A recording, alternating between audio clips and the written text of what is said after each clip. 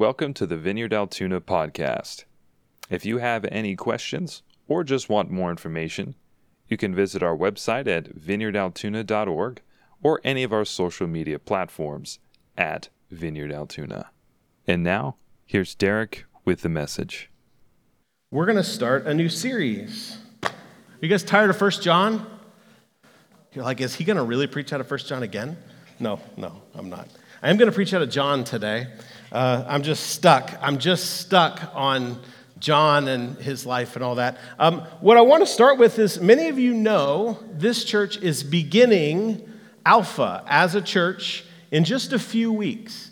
And if you don't know, this is your notice. We're beginning this thing called Alpha in a few weeks as a church. And one of the cool things, if you're not familiar with Alpha is intended to be a method for people who don't know Jesus to engage with the person of Jesus and the basics of faith in Jesus, and to be able to bring their questions and to bring their thoughts and their ideas and their concerns and air those. The Alpha is this 10-week program that we will run that makes space for people who are outside of faith in Jesus to ask their questions, to state what they believe, to act without feeling like they have to cover it up or pretend like that's not what they believe. So Alpha has been, around the globe, widely successful at seeing people explore faith and come to faith in Jesus. And so maybe the question you would ask is, why run it as a church? Why run it as, we would make the assumption that many of the people here already have faith in Jesus. And so you might say, well, why would we do this as a whole church? Why not just sort of put it off in a corner and make it the evangelism center of the church? Or try to put a banner out by the road and just have people come to a group once a week. Why would we do it as a whole church? Well, let me answer that question for you. What we've realized over the past couple of years of uncertainty is that people are open right now more and more to asking and seeking answers to the deepest questions of life, right? The truth has sort of just gone on a hiatus, and everybody's looking for it. And so we're in an odd space culturally where people are looking for the answers to the deep questions of life. Here's the problem. In the past, people would come to church when that happened. It's I'm trying to figure out what's wrong with the world. I'm trying to figure out what's wrong with my life, what's wrong with my relationships, what's wrong with the country, the world. I'm trying to figure out the answers to the deepest questions. And historically, they would come to church. I remember one such time, 2001. Some of you weren't born then. Let me give you a little history lesson. 2001, September 11th, I was in school to be a pilot. And I woke up, as many of you did, to the just tragic news, right, of September 11th, 2001. And so I was working, we didn't fly, for the next almost month. And so I went to work. I was a server at a restaurant called Garfield's. If you've ever heard of it, you color on the table, one of those things. I went to work as a server, and I showed up, and of course, September 11th, 2001, nobody was going out to eat. So there was just a group of us standing there, right, at the hostess stand, and just sort of can we go home? What's the deal? And my manager kept saying, we just should all be in church. At a time like this, we should all be in church. We really need to get back to church. And she wasn't, so far as I knew, was not a person who would call herself a Christian. But she just knew that the world had been turned upside down. We should find our way back to church because church has answers for us. That's the way it used to be. You guys remember that? When the world was upside down, let's go to the church. But due to a lot of our own sort of shooting ourselves in the foot, over the last 20 years, we've sort of not become the place where people go for answers anymore. And so one of the things that we discovered, though, is that people are still open to the answers involving faith in Jesus. That's good news, right? People are still open to the idea that Jesus offers hope, offers answers, offers the answers to the deeper questions. On the one hand, people are pursuing truth. On the other hand, they're not going to come here to get it. And we're sort of faced with a little bit of a problem.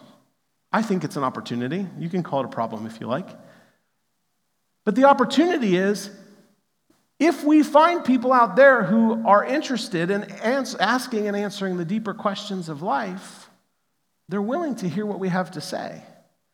But as the church, so often we've sort of, we've just been like, get people to come, right? Isn't that the sort of the thing? You get them in the room, I'll win them to Christ, right? Isn't that the agreement that every church made for the last 20 years?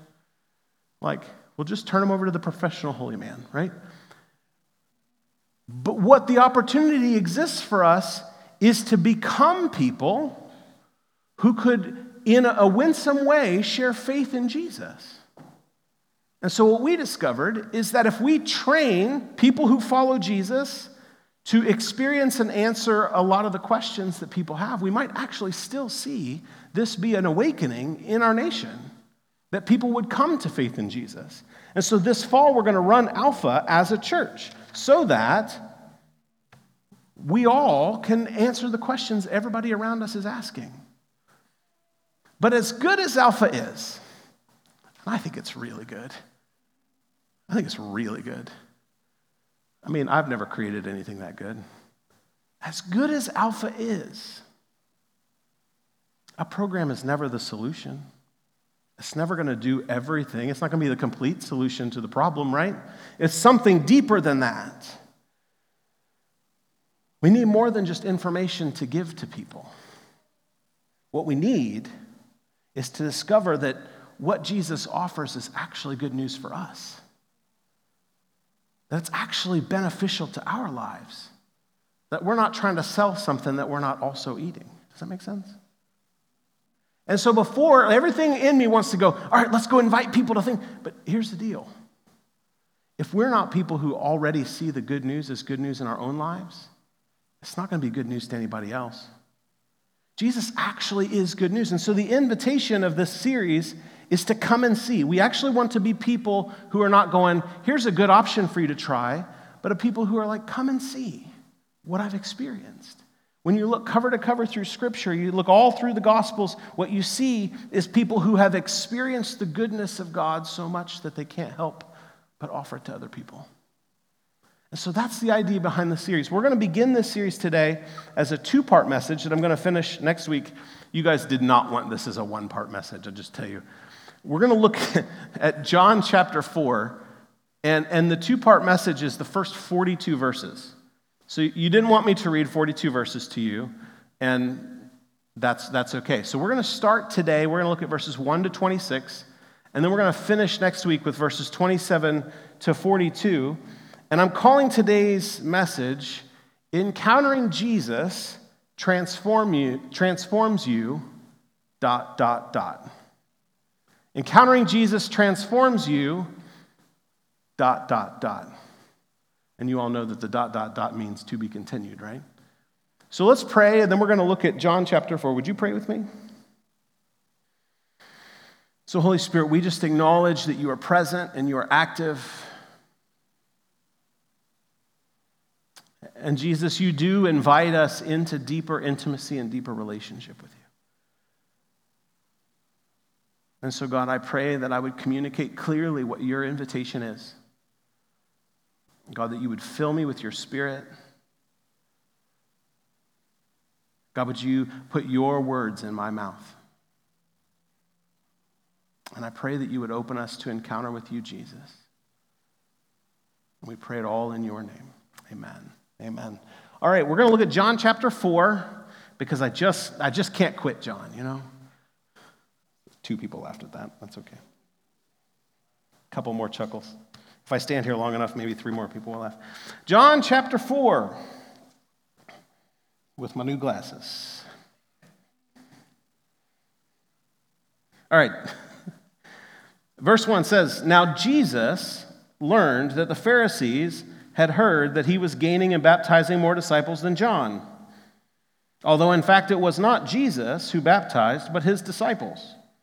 So he left Judea and went back once more to Galilee. Now he had to go through Samaria, so he came to a town in Samaria called Sychar, near the plot of ground Jacob had given to his son Joseph. Jacob's well was there, And Jesus, tired as he was from the journey, sat down by the well. It was about noon. This sort of sets up this story, right? So Jesus is like leaving the south part of Israel and headed to the north part. And there's this little part, Samaria, right in the middle. And so you kind of have to go there. You have to go through there, right? Like you can't get from here to Williamsport without going through State College, right? Has to go there. He gets hungry, gets tired. It's noon. It's hot. Verse 7. When a Samaritan woman came to draw water, Jesus said to her, "Will you give me a drink?" His disciples had gone into the town to buy food. The Samaritan woman said to him, "You are a Jew, and I am a Samaritan woman. How can you ask me for a drink? For Jews do not associate with Samaritans." Jesus answered her, "If you knew the gift of God and who it is that asks you for a drink, you would have asked him, and he would have given you living water," living water being running water. "Sir," the woman said, "you have nothing to draw with, and the well is deep. Where can you get this living water? Are you greater than our father Jacob, who gave us the well and drank from it himself, as did also his sons and his livestock?" You guys see what's happening here, right? Like, she thinks he's talking about, I got some other spring someplace. It's like this sort of confusing thing. He's sort of like being really like poetic and spiritual, right? Like, I would have given you living water. And she's like, it's in the ground and you don't have a bucket. Where do you think you're going to get it from? Jesus answered, "Everyone who drinks this water will be thirsty again, but whoever drinks the water I give them will never thirst. Indeed, the water I give them will become in them a spring of water welling up to eternal life." She's like, "What? Really?" The woman said to him, "Sir, give me this water so that I won't get thirsty and have to keep coming here to draw water." She thinks she's getting out of work. Do you see the confusion that's happening here? He told her, "Go call your husband and come back." "I have no husband," she replied. Jesus said to her, "You are right when you say you have no husband.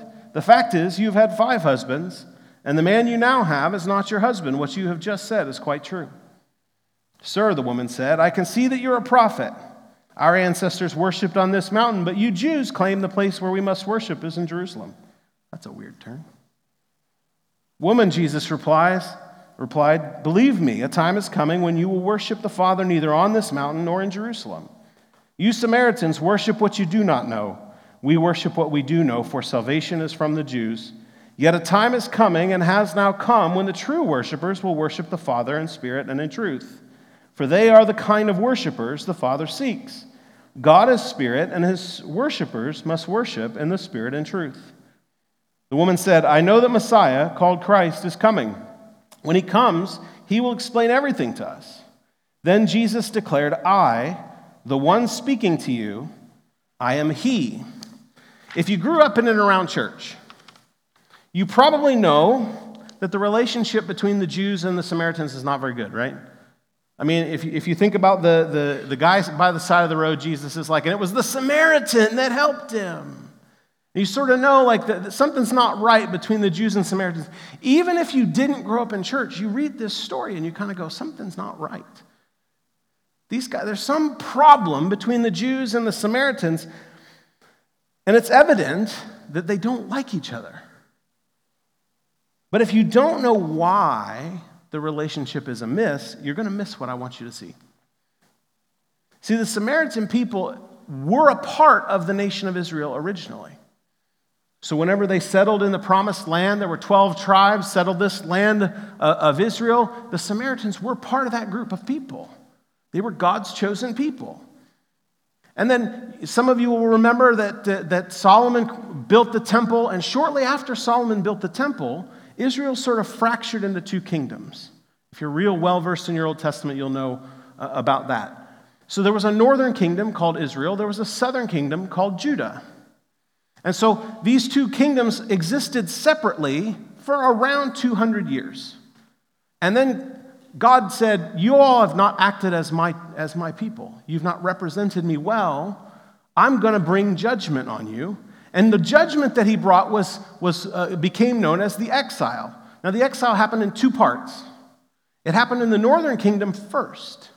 And it was a group called the Assyrians who showed up, defeated the northern kingdom, grabbed all of the people of influence and all the powerful people and the leaders, and sent them out across the Assyrian Empire. And in the void, they just sort of left all of the regular people like me, and they sent in Assyrians to intermarry with the people who were left. And so all of this northern kingdom of people sort of married people who were not Jewish, which was a big no-no. And in marrying people who were not Jewish, what it meant was they also adopted foreign gods. And so this happened first, and then the southern kingdom was exiled. But when the southern kingdom was exiled, the Babylonians just basically relocated them. So they stayed as a community of Jewish people, but the community of Jewish people then had to be Jewish elsewhere. So in the mid-500s BC, all of these people came back into the land. Okay? Northern kingdom, southern kingdom, all show up back in the land. And the southern kingdom people were like, you guys are sellouts. You guys adopted other gods. You guys married other people who were not Jewish and adopted their gods. You sold out. You are half-breeds. You're not even pure-blooded Jewish. And so animosity began to grow. Now, the people of the northern kingdom, the Samaritans, held to the first 5 books of the Old Testament, known as the Pentateuch. So they held on to that, but what they lost was the rest of the Old Testament, which was the story of the southern kingdom, which is sort of their experience going to exile, their experience coming back. And so when Jesus says, you guys worship what you don't know, we worship what we do know, what he's saying is, we have the whole story, you guys sold out. That's essentially the issue between the two. And so the issue is really, really theological. It's like, we are the people of God, you guys are not exactly the people of God. And so that's the big issue here. And the reason that matters is because if you look at the context of the story, this story happens in a Samaritan land with a Samaritan woman, which the Jews said Samaritan women were unclean from birth. This happens in the most unlikely place.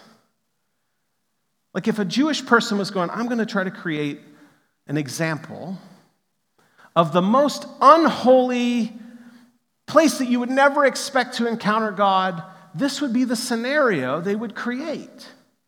And yet this is exactly where Jesus shows up. And the point I want you to see is every moment has the potential for encounter with Jesus. Every moment. If Jesus shows up to a Samaritan woman, the most unholy, farthest away spot, what that means is Jesus will show up anywhere. Which means it doesn't matter where you are or what kind of people you're around, the potential exists to have encounter with Jesus. I mean, think about what the implications of that in your life. Because here's what we tend to do, right? We tend to sort of create spaces where we believe Jesus will be, right? We say, well, Jesus exists here, right? He shows up on Sunday morning. He comes to church too. He's a regular attender, and that's every week, right? Sorry, snarky. He shows up to church every week, right? So Jesus belongs in church, and Jesus belongs in my devotional time, right? Every morning when I open the Bible and I sit down and read, and that Jesus belongs there, and Jesus belongs in my life group. And so when our life groups get together, Jesus shows up there, and in our minds, we create a wall, and we say Jesus will be here, but he won't be here. And we never would say Jesus is not in other places, but we sort of train ourselves to only see Jesus showing up at church and in our life group and when we read the Bible. And over time, what we discover is we've walled Jesus off, and we say, well, this is the sacred part. The rest of this is secular. And what ends up happening is, because we've trained ourselves not to see Jesus showing up in other places, in all the places of our life where we need him to transform them, we don't see him. I mean, think about it if you're a parent, right? If you're a parent, parenting is a hard thing to do, right? Especially if you want to do it the way that God would want you to do it. If you'd like to be faithful as a parent the way that God would invite you to, it's hard to be a parent. And it's a space, I think, a lot of times we find ourselves going, I don't know how to do this, right? We find ourselves struggling and going, God, you're going to have to show up because otherwise I'm going to mess these kids up. But we've trained ourselves not to see Jesus showing up in our parenting. Or think about the other places. It's all the places that we pray about, right? Like, I've gone to school and my classmates are the furthest from Jesus. I have teachers who are trying to teach me the opposite of what faith in Jesus teaches me. And it feels like a very pagan place. And I don't know how to do this. And I need Jesus to show up, but we've created a wall. And in the spaces that we actually need Jesus to transform the space, we've trained ourselves not to see him. Or think about your workplace. My boss is cruel and my coworkers hate me. And they're very ruthless toward me. And I need Jesus to show up, but we've trained ourselves not to see him there. The fact of the matter is, God is always active in places long before you got there. There's no place in your life that God doesn't want to partner with you to see the world transformed. But if you train yourself to see him only in a few places and not everywhere, what you'll find is you feel very alone. And Jesus doesn't want you to be alone. Jesus is active in a lot of places. What Scripture teaches us is that there's not like one area of your life that God's not interested in. Not one area. He's interested in being a part of all of it, which means every moment of your life has the potential to be an encounter with Jesus. Do you know that? That you can encounter Jesus here just as easily as you can encounter Jesus going up the escalator at the mall. Why not? Right? And if this passage teaches us anything, it shows us that Jesus tends to show up in places that we don't expect, right? Don't we sort of have expectations? Jesus is allowed to do things here and not here. But Jesus shows up in places we don't really expect him to show up. And the fact of the matter is, he reserves most of the most powerful encounters for places where people say he shouldn't go. You know, Jesus is always hanging out with the wrong people. Always. I would say the vast majority of the church in America is far more concerned about their own reputation than Jesus ever was. We are far more concerned with, if people see me around that person, what would happen? They might think something of me. And Jesus goes to the places. He's standing here talking to a Samaritan woman. There's only a couple of reasons someone might be talking to a Samaritan woman at a well. And they're not really all that holy. He goes places that we don't think he should go. He has conversations with a woman with a checkered past. Listen, Jesus could have walked into town with his disciples and gone, they're going to get food, they're going to be around all the big people in town. And if he wanted to have a really big audience, he could have walked into town with them and, healed a few people, cast out a few demons, preached the kingdom of God, and had a huge impact. Win so many people to himself. And he's already baptizing people. That's what the beginning of the passage says, right? His disciples are baptizing people into the name of Jesus. Could have won a whole bunch of Samaritans, but he doesn't do that. He sits there and waits for a woman who has a really checkered past. And she becomes the person by the end of the conversation who finds out first that Jesus is the Messiah. Jesus goes the places he shouldn't go. Listen, my hope is always that you encounter Jesus here. Like, I hope every Sunday you show up and Jesus meets you. And that it's a transformative encounter. And you know what? God is so gracious that every week I hear about people who have encounters with Jesus here. And it's amazing to me that he continually just keeps showing up and having encounters with people. But I also know that if you want to see the most powerful encounters, if you want to see the most frequent encounters, you have to go be among the people who are on the margins, among the people who the church typically doesn't want anything to do with. Because all through the Gospels, that's where the cutting edge of the kingdom is. The kingdom breaks out. Healing comes to people who don't deserve it. Deliverance comes to people who aren't even asking for it. Someone else is asking for it. My kid is demonized, and the kid's not asking, but he gets set free. Jesus all the time is hanging out with the wrong people. And what you'll find when you get among the people on the margins is you find people who they're not offering any merit to have an encounter with Jesus. They're not saying, look how religious I am. Look how much I gave to the church. Look how many times I went to my life group. It's people who are not offering anything. And Jesus just encounters them.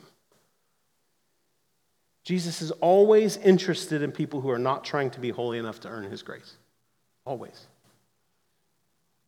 I say all that because I want to say two more things.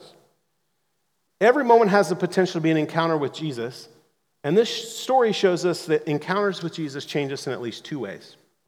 The first way that encountering Jesus changes us is Jesus makes us feel seen and known. Look again at verse 16 with me. It says, he told her, go call your husband and come back. I have no husband, she replied. Jesus said to her, you are right when you say you have no husband. The fact is, you have had 5 husbands, and the man you now have is not your husband. What you have just said is quite true.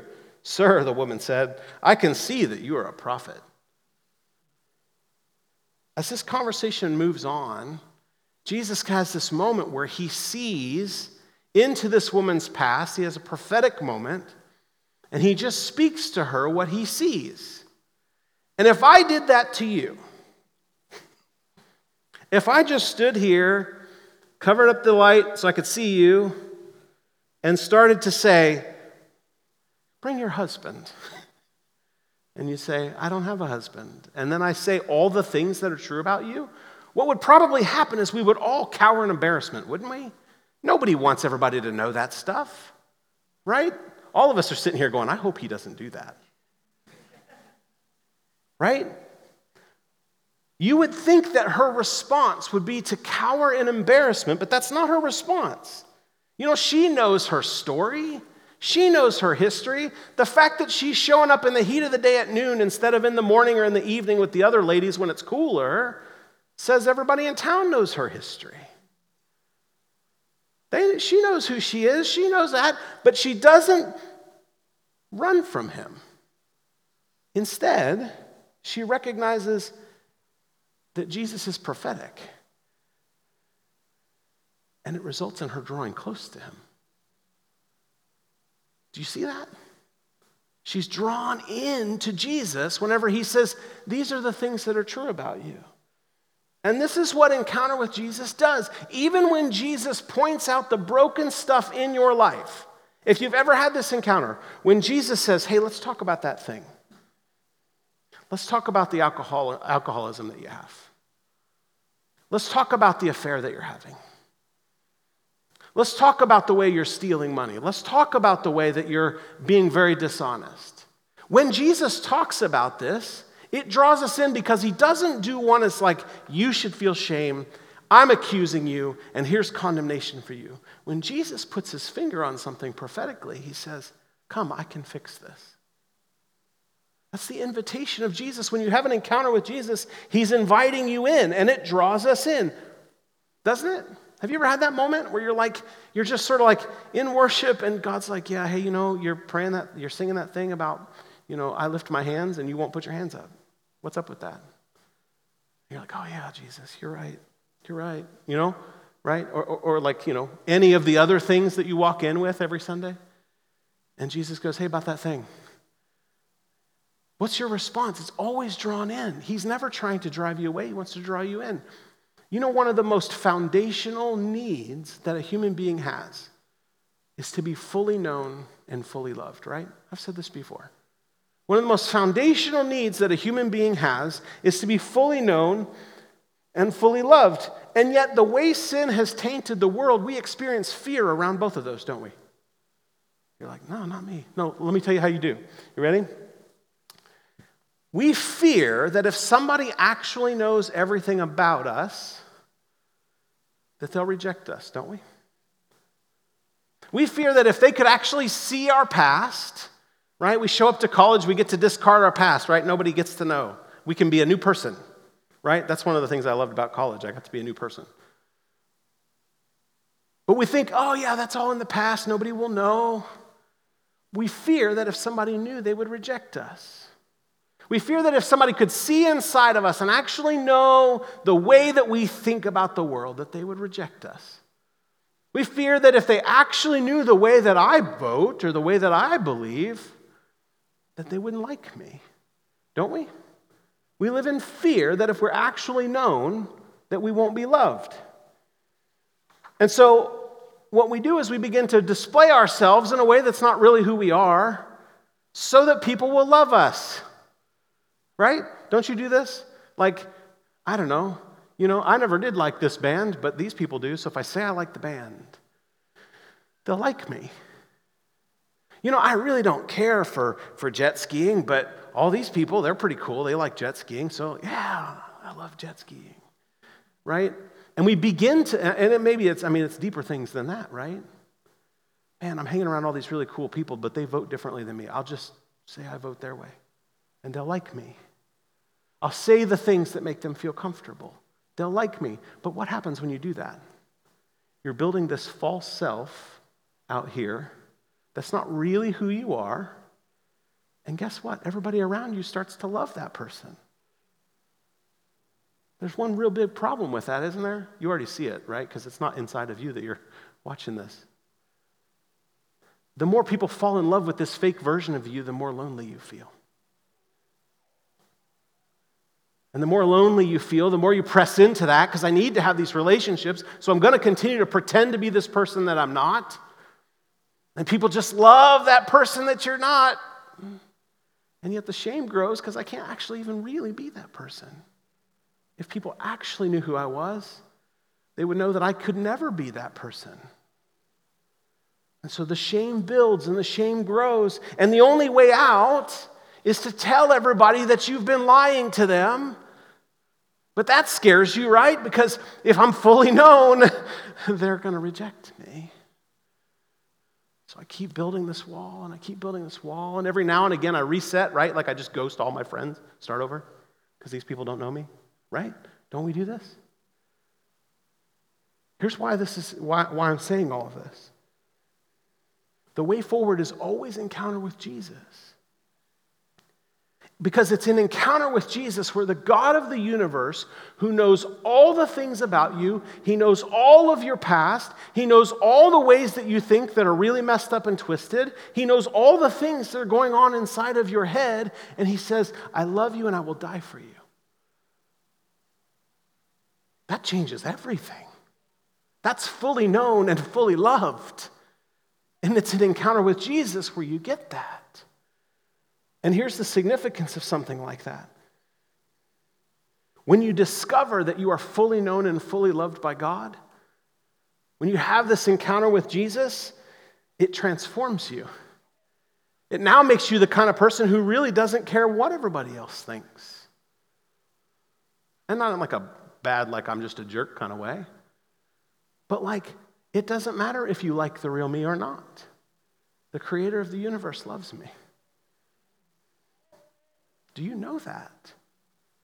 Like, this is significant. Like, I can't say this highly enough. This will change the entire outlook of your life. If you know and understand that the God of all things knows everything about you and loves you deeply, you get to actually be the person you were intended to be and not have to worry about making people like you. You can be vulnerable and honest with people. Turns out that's what makes connection with people real. And do you know what happens? Everybody's afraid of evangelism, right? Like we're all a little bit afraid to share my faith. I don't know about that. I'm a little nervous. It's the most compelling way to invite people to Jesus because you give people hope that maybe Jesus will do that in their life.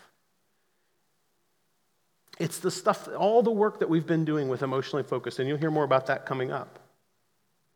Because here's the deal. Everyone around you is wrestling with the same issues. I mean, it may not be the same sin patterns, and they don't have the same story, but everyone around you desperately wants to be fully known and fully loved and they're wrestling with the same struggle that if you actually know me, you're going to reject me. And do you know what the beautiful thing is? If you know that God loves you and that you don't need their affirmation for you to be okay, do you know what happens? You can actually sit with somebody who's absolutely in a mess. You can say, but I will still love you. I will extend to you what Jesus has extended to me. I'll sit with you even though the world will judge you, because I don't really care what they think about my reputation anyway. God loves me. Is that not good news? So encounter with Jesus satisfies our need to be fully known and fully loved, and I want to finish with this. The other thing this passage shows us is that encounter with Jesus comes with revelation and understanding. It comes with revelation and understanding. Look again at verse 21. Woman, Jesus replied, believe me, a time is coming when you will worship the Father neither on this mountain nor in Jerusalem. You Samaritans worship what you do not know. We worship what we do know. For salvation is from the Jews. Yet a time is coming and has now come when the true worshipers will worship the Father in the Spirit and in truth. For they are the kind of worshipers the Father seeks. God is Spirit, and his worshipers must worship in the Spirit and in truth. The woman said, I know that Messiah, called Christ, is coming. When he comes, he will explain everything to us. Then Jesus declared, I, the one speaking to you, I am he. Jews were waiting for the Messiah to come. Samaritans were also waiting for someone to come, not someone known as the Messiah. It was a prophetic figure like Moses. A prophet restorer is who the Samaritans were waiting to come. And so when she discovers Jesus is a prophet, she starts to go, wait a minute, he could be the one because he's a prophet. So she issues this little test to him. She sort of like wants to see what's in him, right? So she throws this little test out from this heated division between the Jews and Samaritans and said, where's the right place to worship? And she waits. And the question she's asking is, are you for us or are you for them? Are you for us or are you for them? Are you on the side of the Jews or are you on the side of the Samaritans? Don't we do this as a culture right now? Right? Don't we wait to hear that? Like, oh, as soon as they talk about justice or mercy or racial equality, they got to be liberals and we got to reject them, right? On the other side, as soon as we talk about our rights with guns and we talk about being pro-life, we write people off, don't we? And this is sort of what she's trying to do. She goes, are you for us or for them? Are you going to side with them and say you got to worship in Jerusalem, or are you going to side with us and say that it's okay for us to worship on this mountain that we now worship on? And Jesus does what he always does. You ever watch Jesus answer a question? He never answers it directly, right? I'm trying to grow in the art of not answering people's questions directly. So what do you think about coffee this morning? A man went out to a field. Jesus just blows up the question.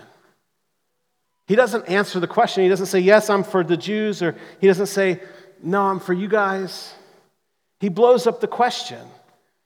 He says, I'm from the Jews, but I'm for everybody. And then he goes further and he says, you guys would say you worship on this mountain. The Jews would say you worship on this mountain, but a time has now come where you worship doesn't matter. What matters is, do you worship with your heart? Do you worship in spirit and in truth? Is your heart connecting to God? He blows up the question. And then he drops this giant revelation on her. He says, I'm the one you've been waiting for. Now I want to say something, and I need to make sure I'm really, really clear. I have learned this over the years, that where there's gaps, not everybody fills it in with trust. So I just want to say this. I believe that Scripture is the foundation that we build all of our belief on. Okay? We don't interpret Scripture through our experience. We interpret our experience through Scripture, right? Our experience doesn't replace Scripture. Our experience doesn't change Scripture. Our experience doesn't add to Scripture, okay? Having said all that, there are things that you cannot learn about God but by experience with Jesus. You just can't. There are things you cannot learn. Like, let me give you a couple of examples. You can read from the scriptures, cover to cover, and discover that God is love, right? Over and over and over, the Bible says God is love.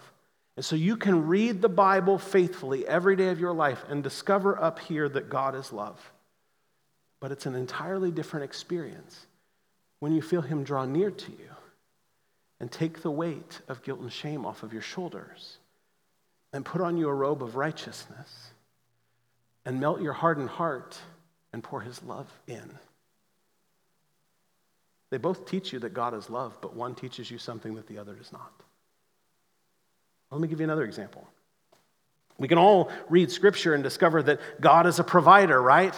God wants to provide for you, and God is a provider. And you can read the Bible faithfully every day of your life, and you will discover that the Bible tells you that God is a provider, and you'll have that.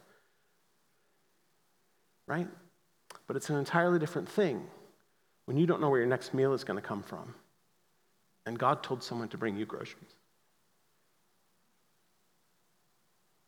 It's an entirely different thing whenever you don't have a functioning car. And somebody says, do you want this one? I feel like God's telling me to give you this. It's an entirely different thing when you're like, the bank account has run out, but the bills have not. Somebody says, God has told me to give you this check. Do I write it to you? They both teach you that God is a provider.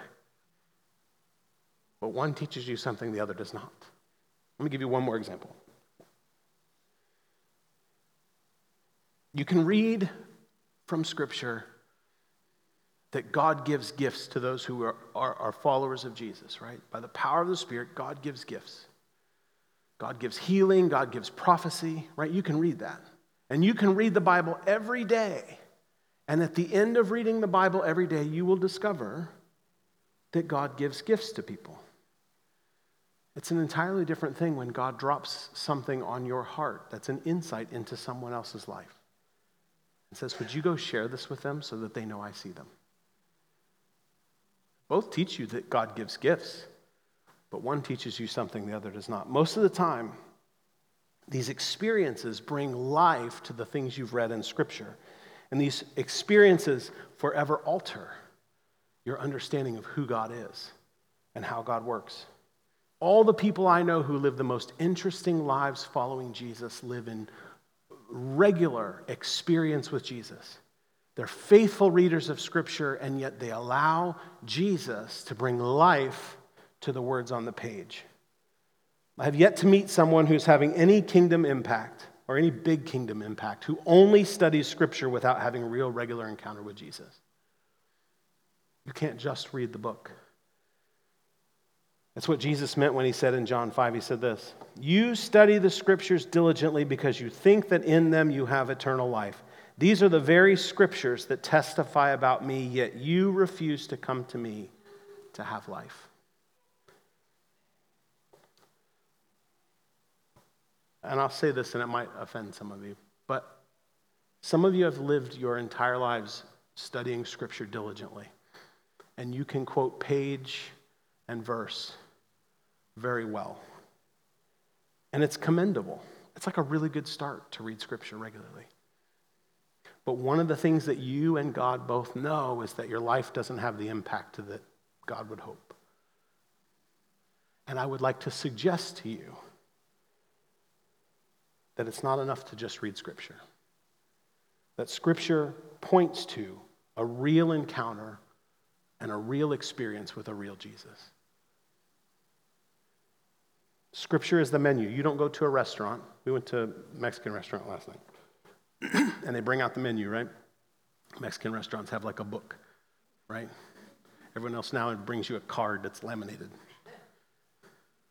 Mexican restaurants, they bring you a book, like straight from the 1600s. When you get the menu, you look at the menu, and the menu describes a meal you can have, an experience you can have, right? You don't get the menu and start chewing on the page you want. right? The menu points to the experience that's available.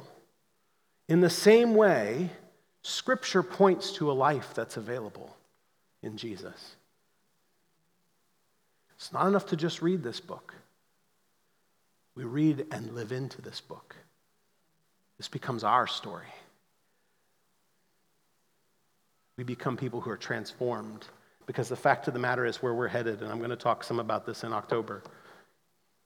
Where God is calling this church to go is going to require that we're people who regularly encounter Jesus, who are regularly transformed by Jesus, and who regularly have revelation and hear from Jesus.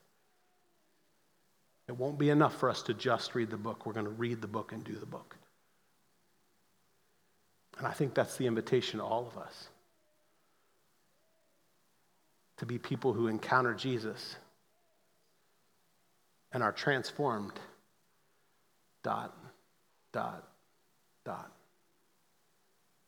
Thank you again for choosing the Vineyard Altoona podcast. We're so excited to see how God will release his kingdom in and through you today for the glory of Jesus Christ. With this, be blessed, and we'll see you next time.